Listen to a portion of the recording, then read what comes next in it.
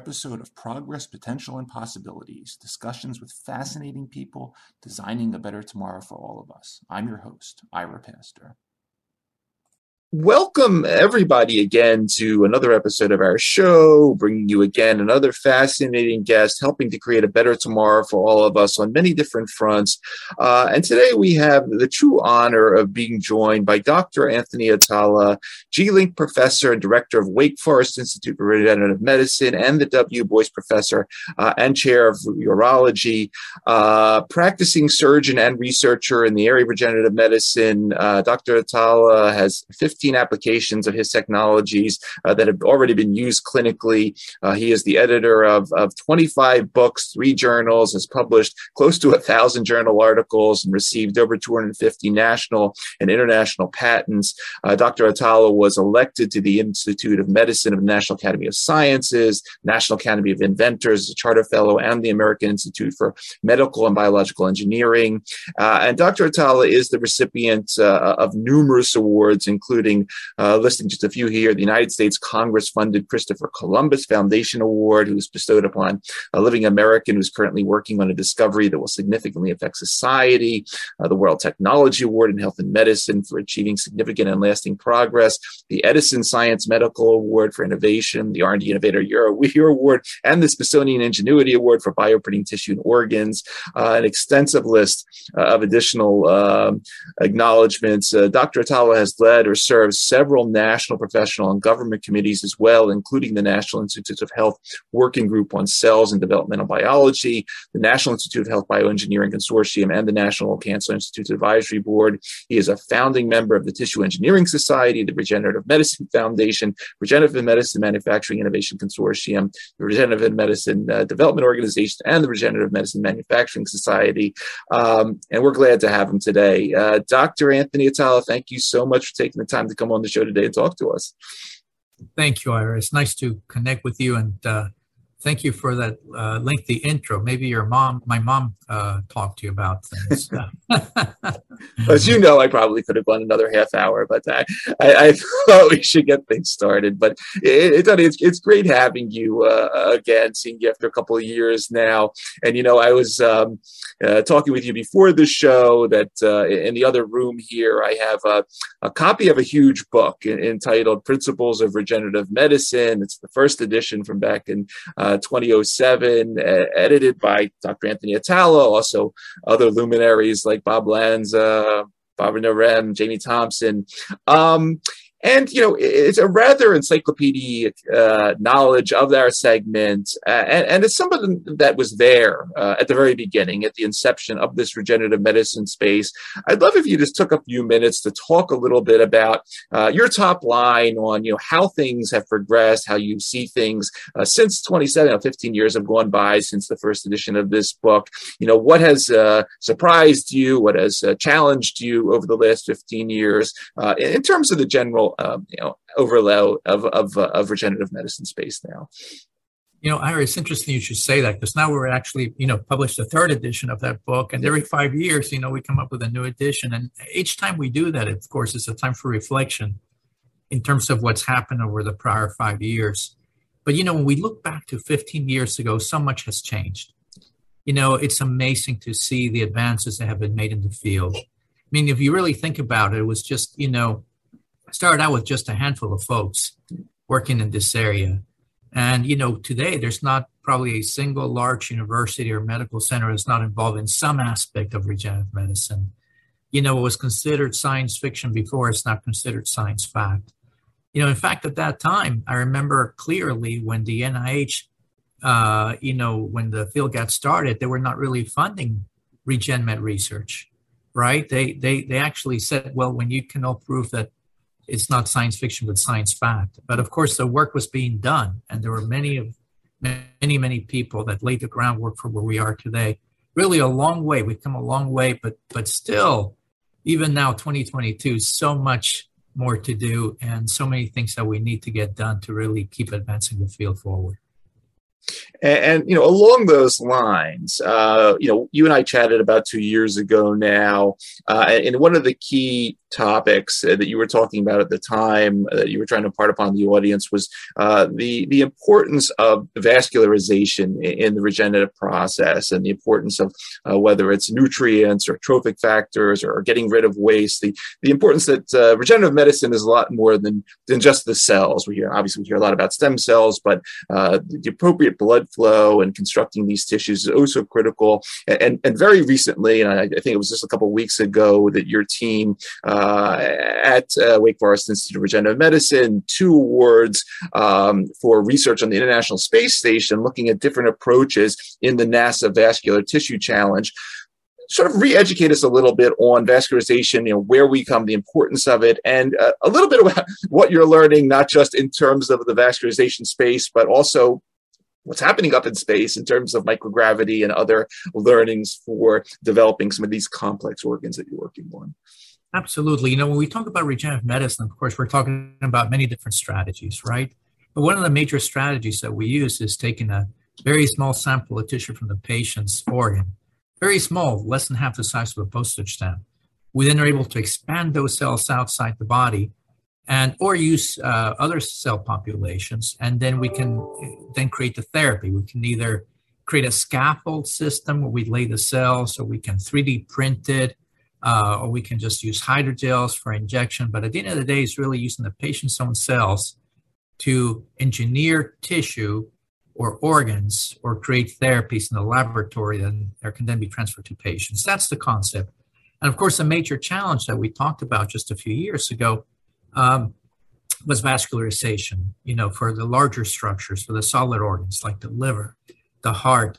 These are very complex organs because they require much higher demands in terms of nutrition. And of course, that nutrition comes to those organs via vascularization or blood vessels. So when we talk about tissues and organs, it may be helpful to talk about the 4 different types of structures and how complex they are. Flat structures such as skin being the least complex. Tubular structures such as blood vessels, being the second level of complexity, because it's not a flat structure. Architecturally, it's more complex. They're all complex, by the way, but there's increasing levels of complexity. You need to allow that tube to remain open to allow fluid or air to go through. And then you have hollow non-tubular organs like the bladder or the stomach, which are the third level of complexity because the architecture is more complex. There's more interaction with other organs. And finally, the most complex organs are the solid organs, like the liver, the lung, the kidney, where the challenge there is that the cells are complex, the structure is complex, but the massive number of cells present demands major nutrition to come in to keep these tissues alive. And therefore, vascularity then becomes a problem. And of course, you mentioned the NASA Vascular Tissue Challenge. And of course, you've probably been aware of that for a number of years. In fact, what actually brought attention to you to the NASA Vascular Challenge first before we cover that? Actually, for me, it was the studies that were highlighting the differences. It was actually the NASA Twins study that showed that in microgravity, a variety of very unique things happen with the twin that's up there in the space station for a year. The guy sits down here on Earth, where there's a lot more gravity. But the interesting thing in your case is what you're learning in terms of obviously not just the vascularization, but obviously we develop in a very unique environment that isn't, we're floating around in 9 months as we go from one cell to trillions. That's what sort of got me perked me most up when I heard about it. Yeah, that's interesting because I think most people actually would say the same thing that you did, right? How can microgravity affect these tissues and organs? And the fact is that, of course, through NASA, the interest is how can we use space to help things here on Earth, as well as, of course, space travel in the future. Sure. And therefore, the NASA Vascular Challenge, the aim for that was to be able to create vascularized structures of a significant size that could be kept alive and under nutrition over 30 days with functional features that would show that the tissue is still alive. And so we ended up we had a couple of approaches we wanted to go after, and the Vascular Tissue Challenge was announced along with the Methuselah Foundation, and they co-funded the program. Yep. And the challenge was basically, can you achieve this? And it was first to reach. That's what the competition was, first to reach, the first team to actually achieve that. And they were going to award 3 prizes, first, second, and third prize. And there were a lot of entries for the challenge, but we decided that we would try 2 different approaches because we were looking at a couple of approaches. And so we started out with an approach where you can actually just use a vascular model, just like we do in humans, with a blood vessel, a tubular structure coming in. And the other one was the use of spongy-like tissue, like the liver, right? Because when you think about it, in the body, you get vascularized in various ways, but the 2 major ways are using tubular structures like large blood vessels, and then of course they go into lower and lower size vehicles in terms of capillaries. Or you have this spongy tissue where it's really like this cavernous area where blood just flows through like a sponge. And so we decided we're going to try both approaches. But of course, we've been working on printers for a number of years, as you know. And we started working on printers over 20 years ago. And printers that would specifically create tissues and organs for us, because we had already implanted some tissues into patients, and we wanted to make sure we could scale up the technology. So we spent a long time and a large number of years really developing these printers. And so using our printing technology, we then proposed 2 different strategies. And we were lucky to be able to bring both strategies all the way to the end and to show that in fact could be done. These structures could be engineered. They could be kept alive. We had the same team members from the Wake Forest Institute for Regenerative Medicine with 2 different approaches, but it was basically the same team members, just looking at both strategies. And thankfully, we were able to achieve first to reach and then second to reach. We actually had to kind of flip a coin here internally to see which project would go first. It was the same team, same team members, so it didn't really matter. And we're fighting the clock and to make that happen. And thankfully, we're able to achieve the vascular challenge with both strategies. And to our surprise, we were hoping somebody else would come along as well with another strategy, because that would have been helpful to the field, but that did not occur. So hopefully there's still more work that can be done. Absolutely. So you're extremely well known in terms of, obviously, working on these complex solid organs. But one sort of intermediary step that has become very hot, and you've been very active in the last couple of years, is using these same regenerative medicine technologies and strategies as tools for discovering and testing new drugs. And the sort of the intermediary step there between sort of a complete organ and cells is something called an organoid, which can best be described as a tiny version of an organ. Your lab is working, I think I read something on 40 different tissues and organs from the human body. And, obviously, drug discovery is expensive, drug development is expensive. And if we can know things that we don't learn in mice or rats using these small organoids, we can save hundreds of millions of dollars along the way and potentially shorten the path towards new drug development. Talk a little bit about what you're doing in the organoid space nowadays as it pertains to novel drug development. Yeah, Ira, thanks for asking about that, because it's really a very interesting area, actually. And, as you know, when we are trying to take tissues into patients, and you mentioned we already have 15 applications of technologies in our patients, but the bottom line is that a lot of these are, when you look at, we talked about flat tubular, hollow non-tubular structures, but they're really, in a way, flat structures shaped in different ways, right? That provide more challenges architecturally. Solid organs is a larger challenge, and as we talked about, it's a solid organ that's a major challenge, because we can create now the flat tubular and non-tubular structures that we can put into patients. For the solid structures, we had to go through major challenges, and that's why the vascular tissue challenge was important. But I mentioned this because the challenge is not to make things smaller. The challenge is to make things larger. Okay. And that is where the organoids come in, because once we knew how to create these tissues and organs, it was actually easy for us to miniaturize the system and using the same regenerative medicine strategies. And the approach that we took, we actually wrote a white paper on this back around 2002, believe it or not. So it was like, 20 years ago. Yep. And really, it had no traction. It was considered science fiction, because remember, even Regen Med was, still in its infancy. And so the concept of using these strategies for drug testing, drug discovery, personalized medicine was really considered also science fiction.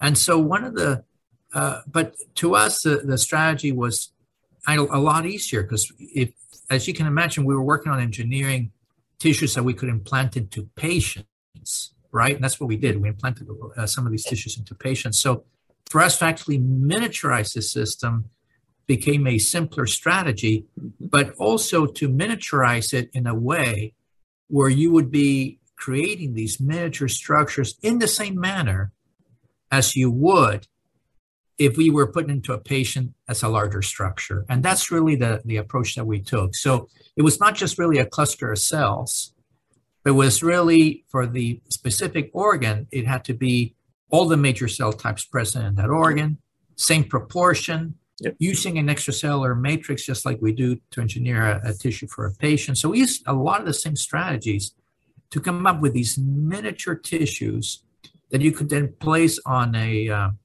small slide, and we started to look at printing these. So we can actually print the organoids, which are the miniature structures, and the chip at the same time. So we can print all together, and that's something we were working towards, to be able to print everything together. And then you could lay different organs on the same chip. So you could have hearts, lungs, livers, kidneys, all on the same chip. And then you could use that for drug testing and drug discovery and personalized medicine. And we've done that now using many different strategies. And we have, thankfully been able to succeed with just an amazing team here at the Institute, just an amazing team that has been able to bring these technologies all the way to practicality now, where we can, in fact, use these technologies for drug testing and safety and toxicity and discovery, as well as personalized medicine. Yeah, I think the personalized medicine there can't be overstated, because it's one thing to be able to print tons of heart organoids and do all sorts of cardiotoxicity testing, but I think the future vision there is Dr. Anthony Atala's heart and my heart, different hearts, different pharmacogenomics and toxicogenomics and all sorts of things, and you really have the potential there to bring personalized medicine to a level that hasn't been seen before. So that's extremely exciting.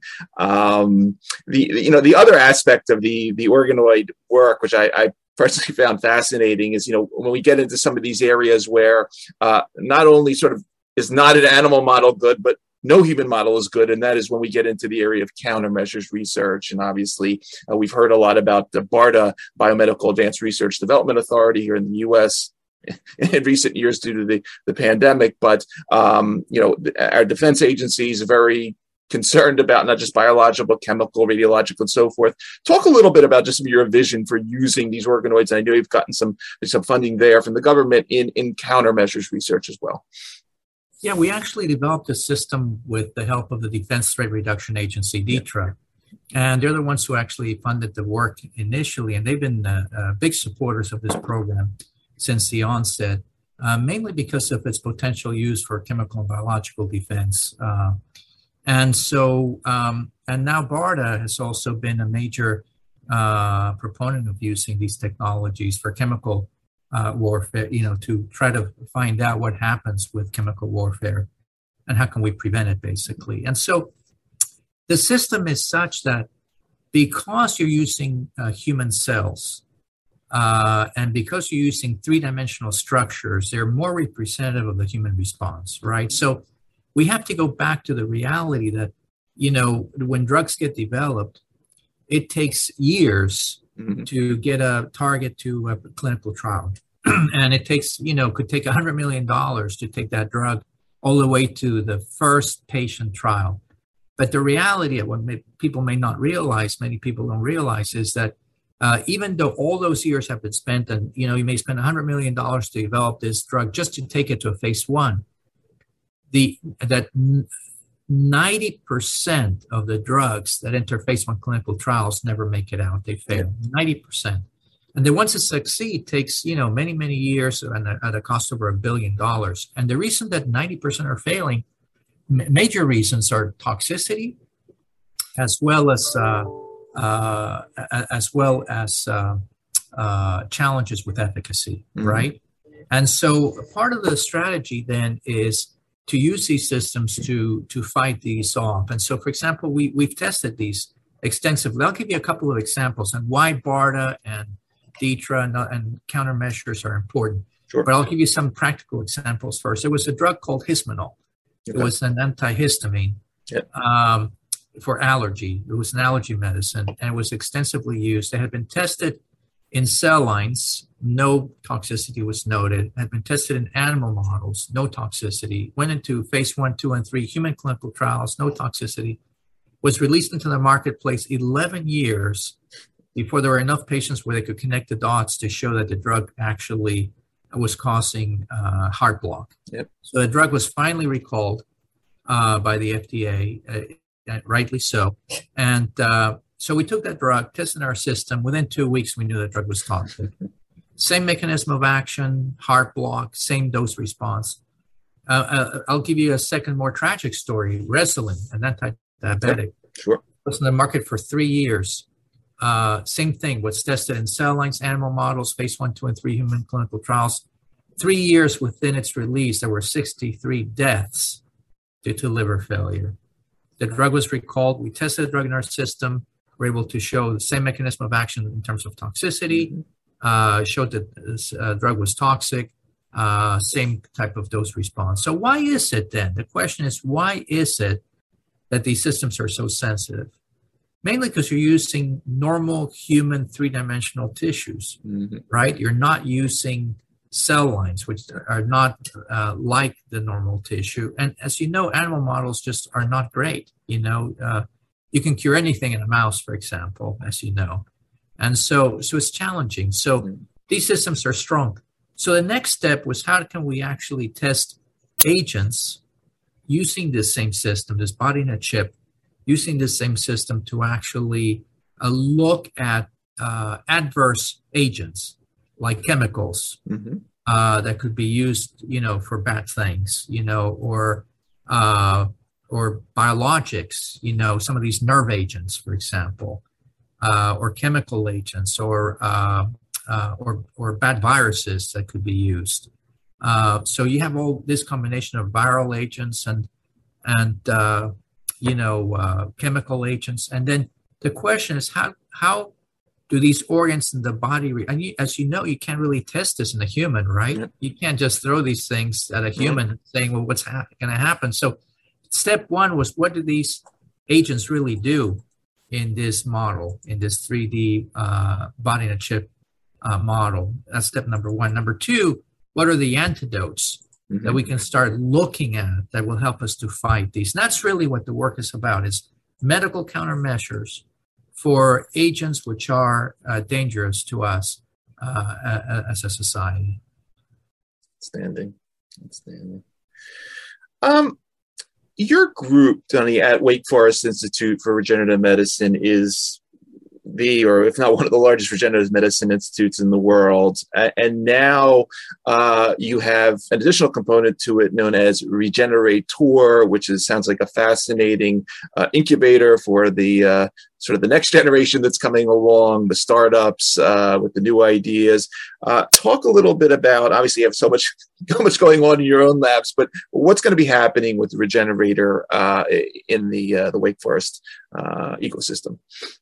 Well, in 2008, we started to realize, we had started working, of course, with 3D printing about 20 years ago to scale up technologies. But around 2008, we realized that we really needed to make manufacturing a focus, because at that point, we had already started to put things into patients. And we realized that you just can't be doing these things by hand, right? It's okay to create these structures by hand if you're treating a small number of patients. But if you really want to scale up these technologies, then you have to scale up production in terms of making sure that you can give reproducibility, reliability, lower the cost of the product, and really get these things available to patients clinically. And so in 2008, we started really the first manufacturing initiative for the field because we saw the need, right? I mean, we were really doing this in patients, so we saw the need for this manufacturing initiative. And we initially partnered, our first partnership was with NC State, with the School of Industrial Engineering. And we went to them and said, we really need to apply industrial engineering principles to RegenMed. And of course, North Carolina has been big in manufacturing for many years. They were big in manufacturing for textiles, tobacco, furniture, and now computers, right? North Carolina, as you know, is a big state in terms of manufacturing. And so having this industrial engineering approach to RegenMed was a smart, it just seemed to us that's a smart thing to do.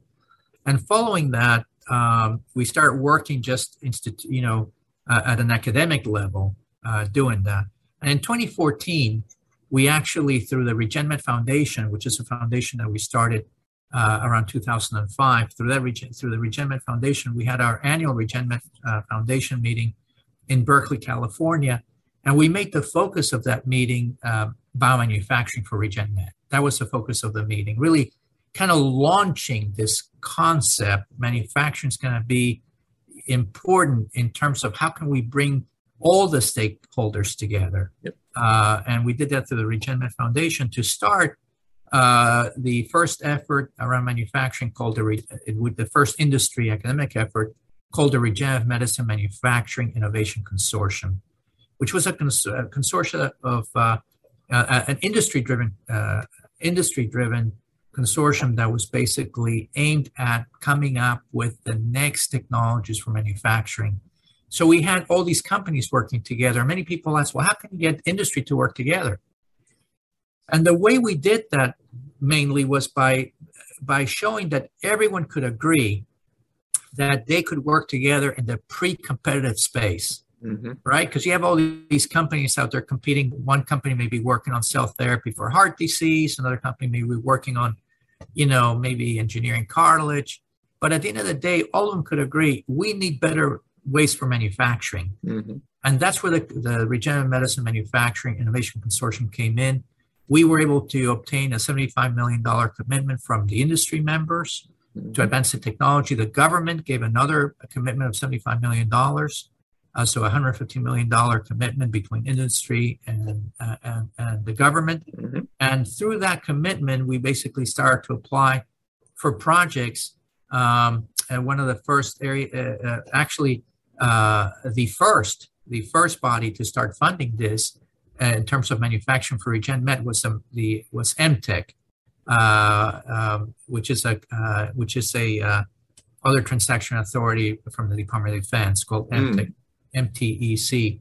And so they received the first drop of money for manufacturing, and we were able to get the first drop of money to help support this consortium that is working on major projects such as Universal Bioink, Universal Media, Universal Bioreactors, things that the field can use.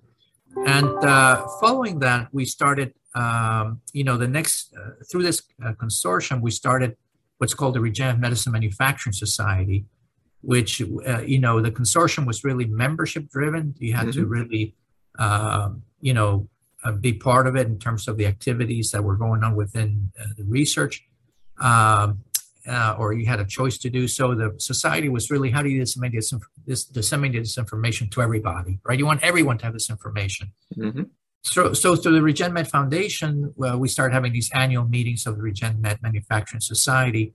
The next step really was, we got to do even better than this. We really do. And that's where the regenerator concept came out. The regenerator concept was really, if you look at the operating room of the 1800s, mm-hmm. It was basically a theater, right? That's where the word operating theater comes from, because it used to be a theater. And you had the patient there having surgery, and you had the anesthesiologist, and you had the physiologist, and you had the anatomist, and they were all talking, and then you had an audience of students and other doctors, and they would all interject. Well, have you thought of this? Have you tried that? This is while the patient's having the surgery, and that was the operating theater of the 1800s. And if you move forward to today, and you look at an operating room today, it's a very sterile environment, right? Everybody knows what's going on. You walk in, you know exactly what you need to do. The surgeon knows what they're going to do. The anesthesia teams know what they're going to do. They go and do it. And this is not a place to practice, right? Or try new things. Yeah. So the question is, where are we today in the Regen Med field? Are we more like the operating theater of the 1800s, or are we more like the operating room of the 21st century? Well, we really are more like the operating theater of the 1800s, right? We're still trying to find our way and discover the new things. And that's where this regenerator concept came out, or the Regenerator, or the Regenerator, which is really, has different components to it. And the Regenerator has really three components to it. It has a test bed, which is the most important. And this is a test bed where industry has invested millions of dollars to put equipment together.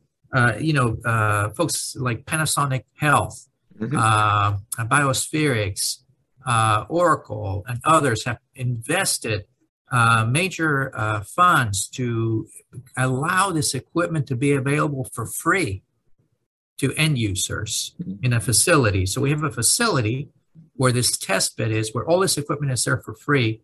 And then people, startups, can come and use this equipment for free. So this is a way to really help startups move forward, and even emerging companies, or even established companies that are going in new directions, right? They can come in, use this space for free, and use this equipment for free, so that they can create their prototypes for manufacturing without making major investments at a time when they need that money the most, right? You don't want everyone to replicate that investment. Sure. So the startups, the gain for them is obvious, right? They're able to use all this equipment for free, and they can create their prototypes without having to worry about the early investment. What do the companies get back that put that equipment and resources for the test bed? Well, because it's such a new field, they get the interaction with the end user one-on-one, so they can keep improving their equipment and technologies for the next generation of regenerative medicine manufacturing. And also, when the small startups or emerging companies or whoever they are, they actually start to create their prototype for real, guess what? They're going to turn back to the company, to buy equipment from the same company where they used the equipment to create the prototype, because that's what you need to do for the FDA, right? So it's a win-win for both parties. And it's a win, for the field, right? Because you're now learning how to manufacture these things for the future. The second component was an incubator, which has we basically announced the incubator this summer, and within 3 months, the incubator was full. We had companies from Korea, Atlanta, Florida, New York, Texas, all that came in to the incubator. So we are now expanding the space now even further to even get more incubator space, because companies want to be close to where these technologies are being developed. And also, companies like to be together because they gain from each other. You're right. You have that, it's like when you go to Restaurant Row in any city, right? Everybody benefits. And the third component was a workforce development part of it. And so we have a workforce development effort, which is led by Gary Green, who led the first Department of Labor effort in the field of biotechnology, and that included nanotechnology and Regen Med. And we work closely with them here in Forsyth County, in Winston-Salem, because that's where the school, Forsyth Community College, was based, that started this effort for workforce development.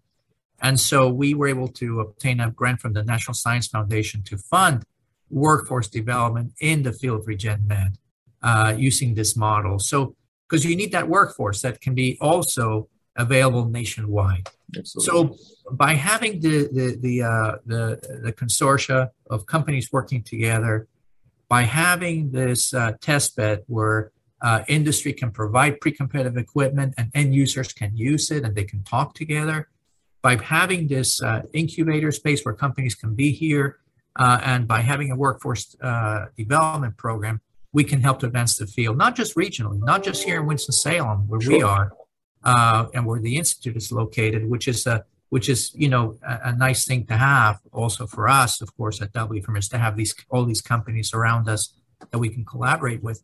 But in reality, it's for the field in general. It's a national effort to bring RegenMed to the next level in terms of manufacturing. Absolutely.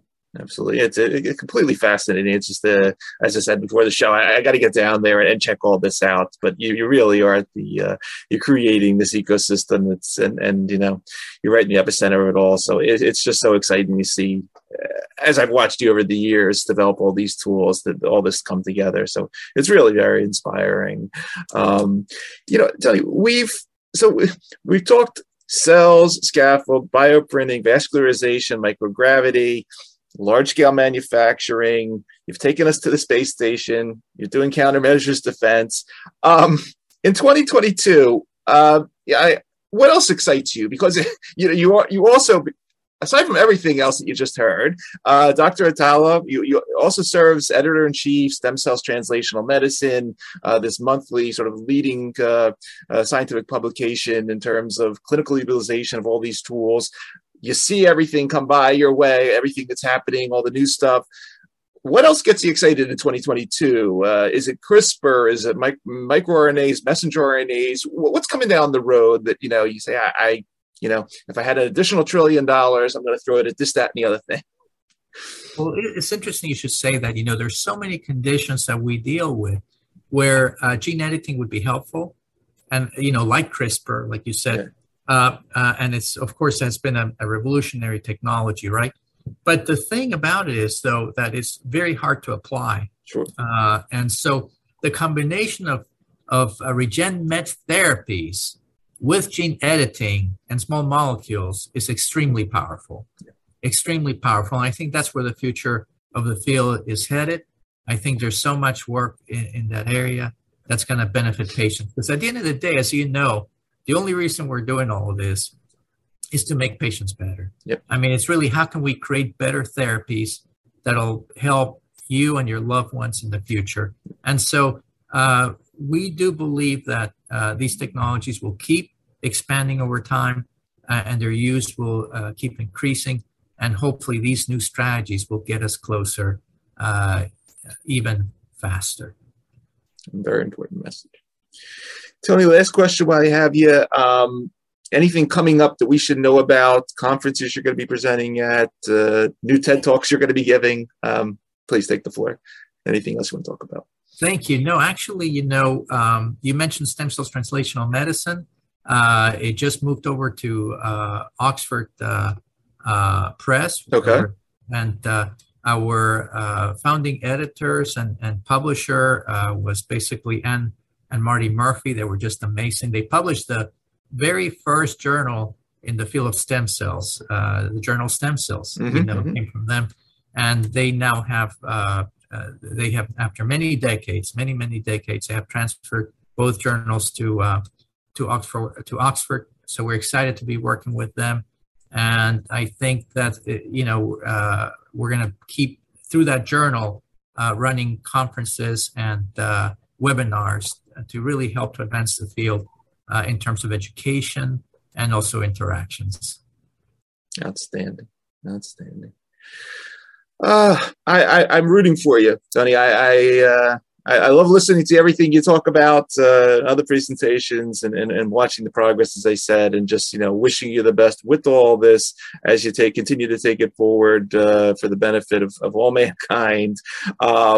For everybody that's going to be listening to this particular episode across the podcast networks or watching on the YouTube channel, you've been listening to Dr. Anthony Atala, J-Link Professor, Director of the Wake Forest Institute for Regenerative Medicine. obviously check out the organization, check out Regenerative. Pick up a copy of Principles of Regenerative Medicine if you want some light reading. But Tony, I want to thank you again for taking the time out of your schedule to do this. Obviously, thank you for everything you're doing for society. And as we say on this show, thanks for helping to create a better tomorrow for all of us. Really amazing progress you're making. Thank you, Ira. We're very, very, very lucky to have an absolutely amazing team here at the Institute. I'm thankful to them. And thank you. It's always fun chatting with you. Absolutely. Always. Be well.